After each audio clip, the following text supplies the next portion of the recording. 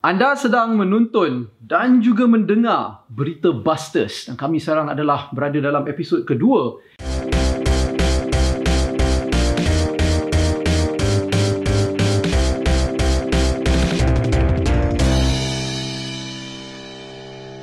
Saya adalah Zan Azli dan saya Syarul Ibusawan. Kami adalah host untuk rancangan ini dan seperti kalau kamu telah menonton dan mendengar episod pertama, kamu patut tahu bahawa ini adalah rancangan berita dan hal ehwal semasa yang berkaitan dengan COVID-19 ataupun situasi coronavirus di Malaysia, di rantau Asia Tenggara dan juga mungkin di dunia. Dan kami akan bincang tentang isu-isu yang berkaitan dengan COVID-19 dan coronavirus bersama dengan beberapa wartawan-wartawan tersohor dari seluruh Malaysia. So we'll start giving you a little bit of advice on how to find real news in the COVID-19 infodemic. Because right now in this current situation, there is a lot of news that's going out there that is not necessarily true. Kita berharap kita boleh memberi lebih konteks kepada berita yang berada di luar sana, isu-isu yang berada di luar sana, dan mungkin juga like you said lah, kita membendung apa yang tak betul lah. Okay, so apa cerita kita sekarang ni pada saya berita yang paling menarik sekarang ni minggu ini yang saya telah baca, saya telah lihat dan saya telah mendengar adalah isu di mana masjid-masjid sekarang di Malaysia telah mulai dibuka untuk sembahyang jemaah. Dan sembahyang jemaah yang pertama di Masjid Negara telah diadakan minggu lepas. 30 orang, social distancing, penjarakan sosial. Tetapi ada gambar yang telah tular di media sosial di mana ada sekelompok wartawan yang mengambil gambar dan mengambil video yang berada di situ untuk melihat bagaimana solat jemaah ni diadakan. Mereka dilonggokkan di hadapan masjid. Tak ada penjarakan sosial. The media has to do their jobs in covering this story because it was the first Friday prayers since the MCO and since the COVID-19 pandemic has hit Malaysia. Betul. And because there is conditions for the prayers to be going on, but there was no social distancing for the media practitioners, which is not really fair. A lot of people on social media are calling the reporters out for standing so close together and not social distancing themselves. But to me, cuba tengok gambar yang cuba tengok gambar tu. Gambar tu diorang yang tempat yang diberi untuk wartawan-wartawan berdiri sangat kecil. So macam mana? Diorang terpaksa juga berkelompok, kan? So saya tak salahkan wartawan sebenarnya. Wartawan semua hanya menjalankan tugas mereka. So kalau tempat tu, kawasan itu saja yang telah diberi, takkanlah awak tak nak ikut. So kalau dia tak ikut, dia nak buat macam mana? Keluar dari kawasan tu, lepas tu masuk dalam grup 30 orang tu pula. Yeah, so it's not right lah. Tapi Menteri Kanan Ismail Sabri telah mengeluarkan kenyataan yang berkata untuk mana-mana agensi atau pihak yang membuat membuat acara yang mereka menjemput media, mereka perlu memberi kawasan yang secukupnya untuk pihak media membuat kerja. So okay lah, there was one good thing that came out of it. Tapi this sets the tone for our episode. Yes, episode kami adalah tentang oversights. Yes. We're talking about the many oversights that have been happening since the MCO and definitely since the CMCO has been implemented, because we're getting a lot of directives and we're getting a lot of news or orders of statements of how things can proceed. But we're not given the proper SOPs of how these should proceed. We're not given the proper regulations, and we're not told how to carry these things forward. So we're going to be speaking to 3 of our correspondents. Siapakah wartawan kita pada minggu ni? You will find out in the next segment.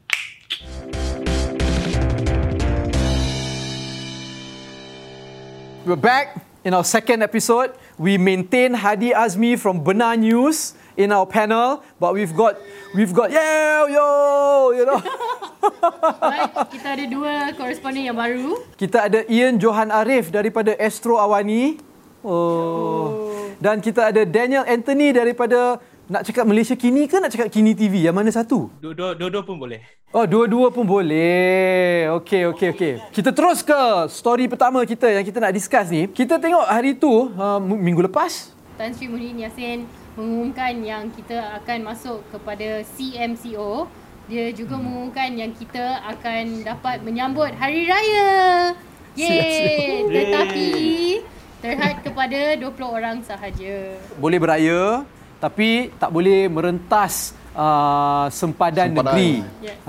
So you cannot cross state borders. So boleh kira ni hari raya bersyarat lah. Hari raya bersyarat. Lepas tu dia kata kalau nak pergi jiran-jiran nak pergi melawat boleh tapi jangan lebih daripada 20 orang setiap kali bila melawat. Di dalam satu rumah. Di dalam satu rumah. So kita pun happy lah. Boleh lah beraya. At least kurang-kurangnya macam kita ni family semua kat KL. So tak apalah balik kampung pun 5 minit je. Tapi lepas tu ada plot twist. Ada kita punya Menteri Kanan untuk security Ismail Sabri, dia pula tiba-tiba keluar kata kalau nak beraya sebenarnya 20 orang tu dalam sepanjang hari tu kena limit 20 orang je. And then beraya tu satu hari saja. Only the first day of raya. And this applies to Hari Raya Aidilfitri, Hari Gawai, Keamatan as well. And then lepas tu kita punya Ketua Pengarah Kesihatan lagi, Dr. Nur Hisham Abdullah, dia datang, dia kata macam ni lah, lagi baik kalau you all jangan melawat pun hari raya. Sebenarnya it's better you all stay home lah, jangan pergi melawat lah. There was also Ismail Sabri who said that immediate family members only are allowed to come and visit. So keluarga yang terdekat sahaja, which is your mother father, your mother father's father. The 20 people tu diorang cakap you have to also see size rumah. Kalau rumah kecil 20 orang tu terlalu ramai. And you also need to mengikut SOP COVID-19. Salam-salam semua tak boleh. Tak boleh nak nangis-nangis, melutut-lutut dekat mak semua tak boleh sebab nanti mati. Ke dapat coronavirus boleh. So Ian, apa pendapat awak pasal isu 20 orang ni? Pada awal macam yang tadi kita cakap kan, nanti kejap boleh ni, kejap lepas tu rumah kecil, rumah besar pula kan. Tapi bagi saya sebenarnya kita patut lihat bagaimana yang kita nak avoid spread coronavirus ni lah. Aku daripada awal lagi, aku memang satu je, aku punya idea is kita tahun ni kita tak payah langsung nak raya ataupun langsung nak puasa sebab kita nak try to avoid the spread of this kan. So kita just lepak rumah seorang-seorang, video call apa semua. Lagipun dekat kondo aku ni pun bukan boleh masuk pun. Langsung tak bagi. Tadi baru kakak aku nak datang tadi, dia memang tak bagi masuk langsung. So aku lepak dekat luar je tunggu jumpa. Tu pun ada social distancing sebab aku pun tak tahu kakak aku buat apa. So it's just to avoid my mother is with me. So kita nak avoid dia ada kencing manis, darah tinggi. So aku dekat rumah ni pun aku masih tak rapat sangat dengan mak aku. Macam dia duduk dekat sofa, aku duduk kat meja macam tu lah. It's just to avoid. Aku selalu pergi office kan. Every day aku pergi office jumpa orang. So aku nak try avoid to benda ni lah. Anak misali Anak misali, alhamdulillah. Sebab tu dia tak kisah, tak payah keluar beraya sebab mak dia dengan dia, adik-beradik dia semua nak jumpa mak dia. Kan? Itulah kakak aku je nak datang. Tapi yang bagi saya ni sebenarnya what I feel very pelik ni, I don't know kalau Hadi you can chime in here. Kerajaan sebenarnya diorang tak communicate ke sesama sendiri? Diorang tak kawan ke? Tak geng ke? Ismail Sabri tak geng dengan Muhyiddin tak cakap apa-apa kat Dr. Nur Hisham. Ismail Sabri pakai WhatsApp, Muhyiddin pakai Telegram. So dia tak ada sampai message tu. Yalah, I think the problem is kan, I think kebanyakan orang are more likely to watch PM punya speech. So because it's the PM and it's televised on TV, it's a big event. So semua orang dah set in mind, okay 20 orang, alright. Lepas tu, I don't think that as many people tengok apa yang Ismail Sabri cakap. And I think even more less so yang dengar apa yang Gigi Hisham cakap. So I think to most people, the message that stuck with them is whatever the PM said. Sebab kita orang media, kita keep up to date dengan whatever this person is saying, that person is saying. But to the mass public, I think they orang could be not surprising if they don't know about whatever Ismail Sabri punya direction, whatever DJ Hisham punya direction. I have a feeling that people are going to go with whatever that suits them better, macam like PM kan, yang paling longgar. Okay, PM kata paling longgar, so I'm just going to go with what PM said. Sebab I think to most people MCO is over. Diorang punya perception is dah over dah, habis. Yeah, if you go outside, orang shopping raya semua macam like normal lah. So what is CMCO? It's not very clear. CMCO is not MCO, but it's MCO. So what is it? Yeah, the conditions are also very loose. It can be interpreted like you said. Sebab tu jadi macam Ian terus paranoid. Okey, jangan keluar, jangan sentuh orang, jangan jumpa orang, orang tak boleh datang rumah semua. Kakak pun tak boleh datang rumah. Pasal aku duduk SS2, SS2 is like gone back to normal life already. Yeah, sebab like Yen is like on that end of the spectrum. There are probably people on the opposite end of the spectrum yang macam like everything goes. But dalam perutusan Perdana Menteri, he always says nanti kementerian akan memberikan maklumat yang lanjut. So like Daniel, how do you then sort of because like Hadi said, orang akan dengar perutusan PM, lepas tu dia just dengar yang tu je. They are not following what Ismail Sabri is saying. They're not listening to what Dr. Noor Hisham is saying. So how do you think the public needs to like educate themselves or get this information? It's not so much them, but perhaps just like the communication issue we mentioned earlier among the people in the cabinet and our government, they probably understood something from the earlier days of the MCO. Bila orang cakap tak clear, you know, like Muhyiddin cakap sikit saja, then you know later when Ismail Sabri says something, they're not watching that video, they're not watching our health DG say, you know, the new details when it comes to things about the MCO and things like that. So pasal tu, I think what they got in feedback of benda tak clear, they have now translated it into giving us these really exact numbers and figures to make it seem clearer that this is where we draw the line and this is where we put the limit on things. But then again, who's counting, right? What Ismail Sabri has been complaining about lately, people curi-curi balik kampung, people curi-curi pass roadblock, then buat TikTok video about pass roadblock bagaimana jawab. Yeah, this has been happening. Yeah, I think Ismail Sabri did a press conference recently and somebody asked him about this blogger that actually managed to balik kampung and then made a TikTok video about how to answer the police if they ask you where you're going. Gila. It's like you commit a crime and then you put your evidence out there for the public. Guidelines on how to continue committing How to tipu the police, you know. You watch our TikTok video. Tapi MKN masih juga menghantar text message malam-malam to send out one 3 line. pagi, 4 pagi. Dia orang tengah sahur lah. Hadi. Sahur. Dia orang tengah sahur. Okey. Tapi dia ada juga Dia tengah menghantar message. All the messages are now just one-liners yang akan cakap benda macam kerajaan menggalakkan yang hanya keluarga terdekat dibenarkan menyambut Hari Raya Aidilfitri. Full stop. Hadi, in your opinion, because you brought up MKN in our last episode, do you think these messages are effective as authoritative guidelines? I don't really haven't really been reading the MKN SMSs in a while. When I see MKN, I'm terus macam like, okay, whatever. From going through Twitter, actually somebody did a poll. Somebody with the same opinion as myself did a poll. Apparently, a lot of the respondents said that they actually pay attention to whatever the MKN SMS is. So perhaps outside my own bubble, people do pay attention to all of this. Hopefully, it translates to a well-disciplined Hari Raya observance, and we won't have to deal with any further second wave, third wave, whatever wave. Except for that 500 cars that had to turn back because tak dapat nak balik kampung lah. He didn't follow the TikTok video properly. Tak ikut. Okay. So now kita kena teruskan kepada story yang kedua. Saya sangat bangga dengan title story kedua saya buat ni. Puasa yang yuk. Jangan semayang kat masjid lah, mangkuk. Alah! So that one is another thing. These prayers and religious rituals kan. Perkara-perkara yang berkaitan dengan agama Islam ni. Nombor satu, kita tak boleh nak pergi semayang. Orang Islam ni, diorang nak pergi semayang jemaah. Diorang suka pergi masjid. Orang kat kampung ni, diorang suka naik motor, naik basikal. Dapat pahala. Dapat pahala tu. Pergi setiap langkah ke masjid tu adalah pahala. Lepas tu Jakim pun kata, okeylah. Sekarang dah CMCO. Kita boleh pergi semayang. Tapi bila pergi semayang Jumaat tu, limit 30 orang. Semayang pun jarak-jarak. Kan dia orang kata kalau saf tak dekat nanti syaitan kat tengah-tengah. Ini sampai 2 meter macam mana? Berapa ramai syaitan nak masuk tengah-tengah tu kan? Tapi sekarang tengah puasa. Syaitan lupa. Bulan puasa tak ada syaitan. Yes. Oh man, this episode is going to be so in trouble. Okay, so dia orang kata okay, bolehlah semayang tapi social distancing. Lepas tu ada satu grup ni orang nak pergi semayang juga. Tak dapat masuk masjid. Semayang kat luar. So Ismail Sabri kata, oi, tak boleh semayang kat luar masjid.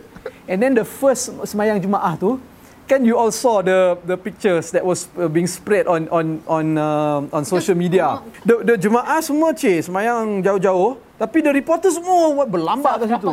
Rapatkan saf. Okay, so Daniel, what do you think? Aside from all of this, whether it should have been done or not, I think that this could potentially lead to problem yang lebih besar sikit. Pasal if you let 30 people in the mosque, ni 30 people macam mana pilih?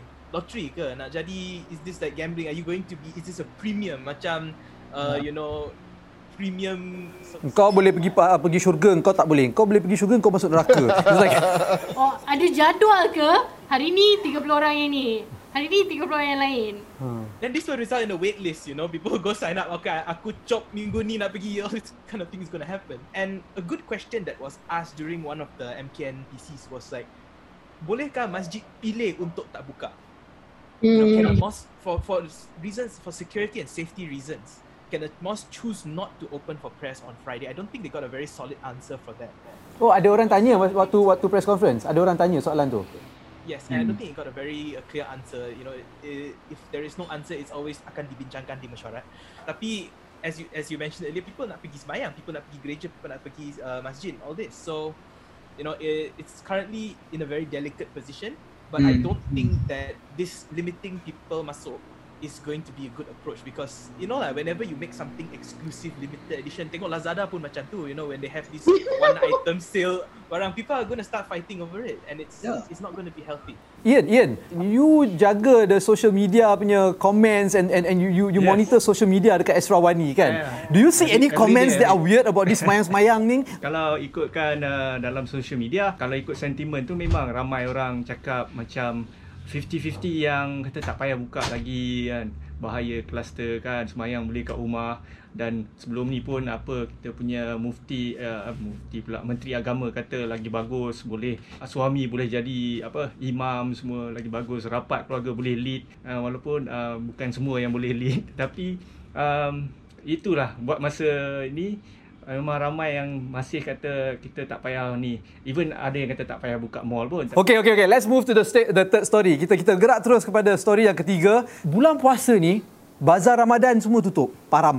Pasar Ramadan semua tutup. Nak beli kuih pun susah. Tapi ada restoran-restoran yang dah dibuka. Dan bawah CMCO atau PKPB ni, kedai-kedai makan pun dah dibuka. Dan banyak kedai-kedai, dia orang jadi macam param, mini param. Now, the issue is, kita pergi, ada syarat-syarat bahawa kalau kita nak pergi, kita kena tulis contact details, nama kita, nombor telefon, email, alamat, Kalau tak pun kena IC guna nombor ataupun guna app untuk register kita ni siapa. Scan QR code so that they know that you've been there. So soalan dia adalah, adakah sekarang kita punya privacy issue ni, hak privasi kita ni, adakah sekarang digadaikan semata-mata untuk makan kuih? Ian, what do you think? Because Ian is like strict following the rules, right? Ian beli kuih tak? Kita orang banyak order dekat Grab je sekarang. Oh, e-bazar.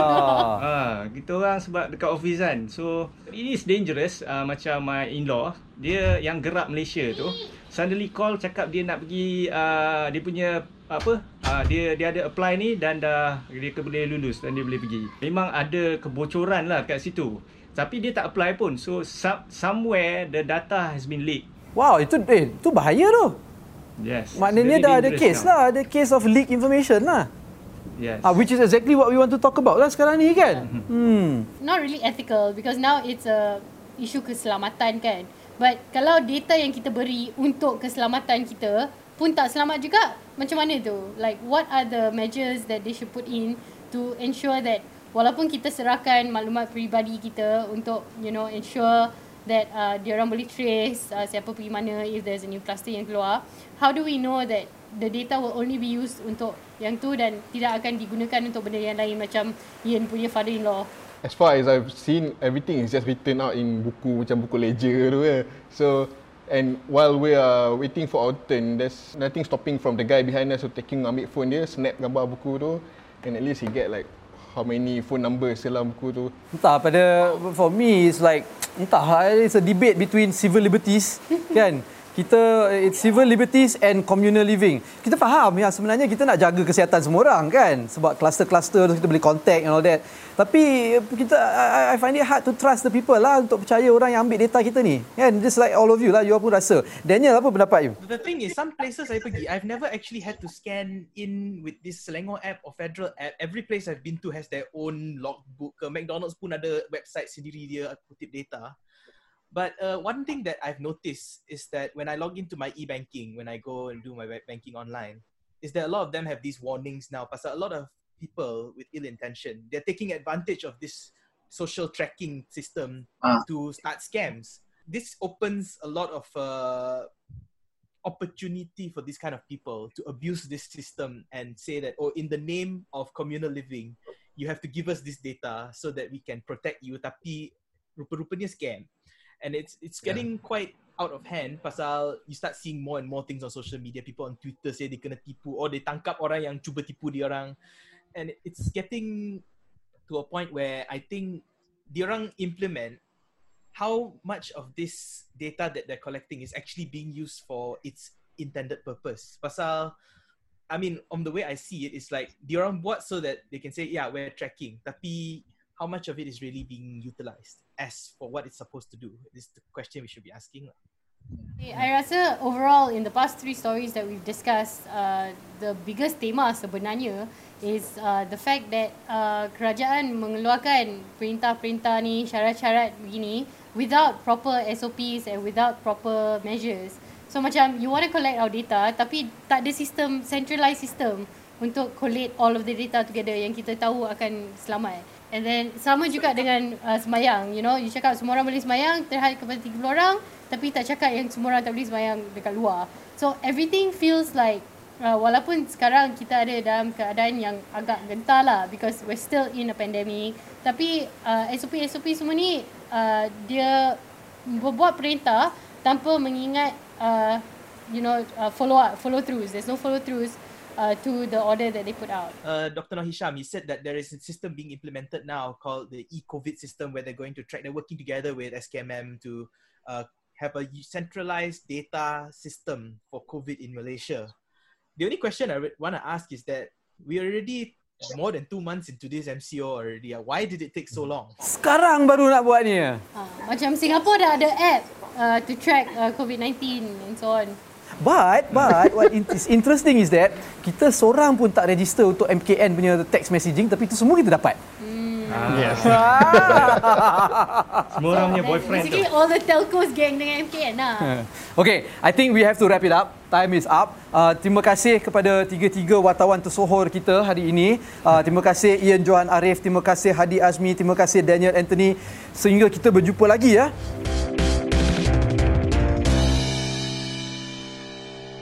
So setelah bercakap dengan Ian Johan Arif, Hadi Azmi dan Daniel Anthony, sekarang kita masuk ke segmen benar atau palsu. So saya mendapat message ni daripada Ian Johan Arif beberapa hari yang lalu. Dan dia message ni dia kata, Zan, tengok ni, bahaya ni. Ini adalah contoh fake news atau berita palsu yang selalu diedarkan di WhatsApp. So dalam message tu, dia ada link kepada artikel daripada New Straits Times. Okay, now link ni betul, artikel ni adalah betul. Tapi di bawah link tu, di bawah link tu ada nota, ada macam lagi artikel pendek, macam karangan lah. Yang karangan tu bermula dengan ayat yang menyatakan bahawa kita tidak boleh lagi makan ayam di KFC dan di Nando's dan beberapa restoran lain. Sebab ayam yang dihidangkan di sana mungkin berjangkit, ada risiko berjangkit COVID-19 dan coronavirus. So sekarang persoalan dia adalah apa yang ditulis dalam artikel yang link tu? So link tu adalah link kepada artikel dan headline tu keluarlah bahawa kilang proses ayam dipedas, terpaksa ditutup dan disanitize kan, dinyahkumankan kerana ada beberapa pekerja di sana, staff kat sana didapati ada dijangkiti COVID-19. So tutup. Tapi tak ada pun dekat situ yang dikatakan bahawa ayam ini telah dihidangkan di restoran-restoran seluruh Malaysia. Tak ada pula dalam artikel tu menyatakan bahawa okey, ini adalah kilang yang membekalkan ayam kepada KFC lah, Nando's dan restoran-restoran yang dinyatakan dalam mesej WhatsApp itu. Okay, tapi ini bahaya sebab orang akan tengok, oh wait a minute, this is a real news article. Dia tengok, ini artikel betul. Lepas tu dia baca, ada komen di bawah ni. Terus dia kaitkan bahawa ini bukan berita palsu. I think some people will not actually realise that the essay that's written at the bottom is actually commentary and not the article itself. Banyak orang akan memperdapatkan yang sebenarnya itu adalah artikel tu sendiri dan link tu adalah macam panduan untuk pergi ke artikel tu. So dia tak baca pun. So dia tak baca pun link tu, dia tak buka pun link tu, tapi dia rasa itulah artikel dia, so dia akan cakap, oh, NST cakap kita tak boleh makan KFC dah. Padahal NST tak cakap macam tu pun. Padahal NST cakap kilang dipedas terpaksa ditutup. So ni bahaya dan saya rasa orang yang buat benda macam ni sangat tak bertanggungjawab. I tak tahu apa objektif dia orang. Ian pun message pada saya, dia kata, Ni orang sebenarnya nak buat apa ni? Apa objektif dia orang ni? Propa. Ya, propa untuk apa? What the objective propa tu apa? Kita pun tak faham. Supaya semua orang termakan ayam. Tak, ayam best. I like chicken. Chicken, ayam selepas daging lembu adalah Tomorrow we're having KFC for buka, so. daging paling favourite saya. So kita sebagai orang rakyat ramai, rakyat jelata, kita kena lebih prihatin lah. Ya, kita boleh leka bila dapat WhatsApp message. Apa-apa message WhatsApp yang anda terima pun anda tak boleh leka langsung. Yes, don't. Sebab berita palsu is everywhere. Don't take for granted lah. Tapi akan juga ada banyak orang lah yang akan, sebab dah ada link dekat situ, dia akan rasa, karangan yang ditulis dekat bawah tu adalah berita benar. Tapi sebenarnya palsu. Palsu atau benar? Oh ya. Benar atau palsu? Okay, so sekarang adalah penghujung rancangan kami.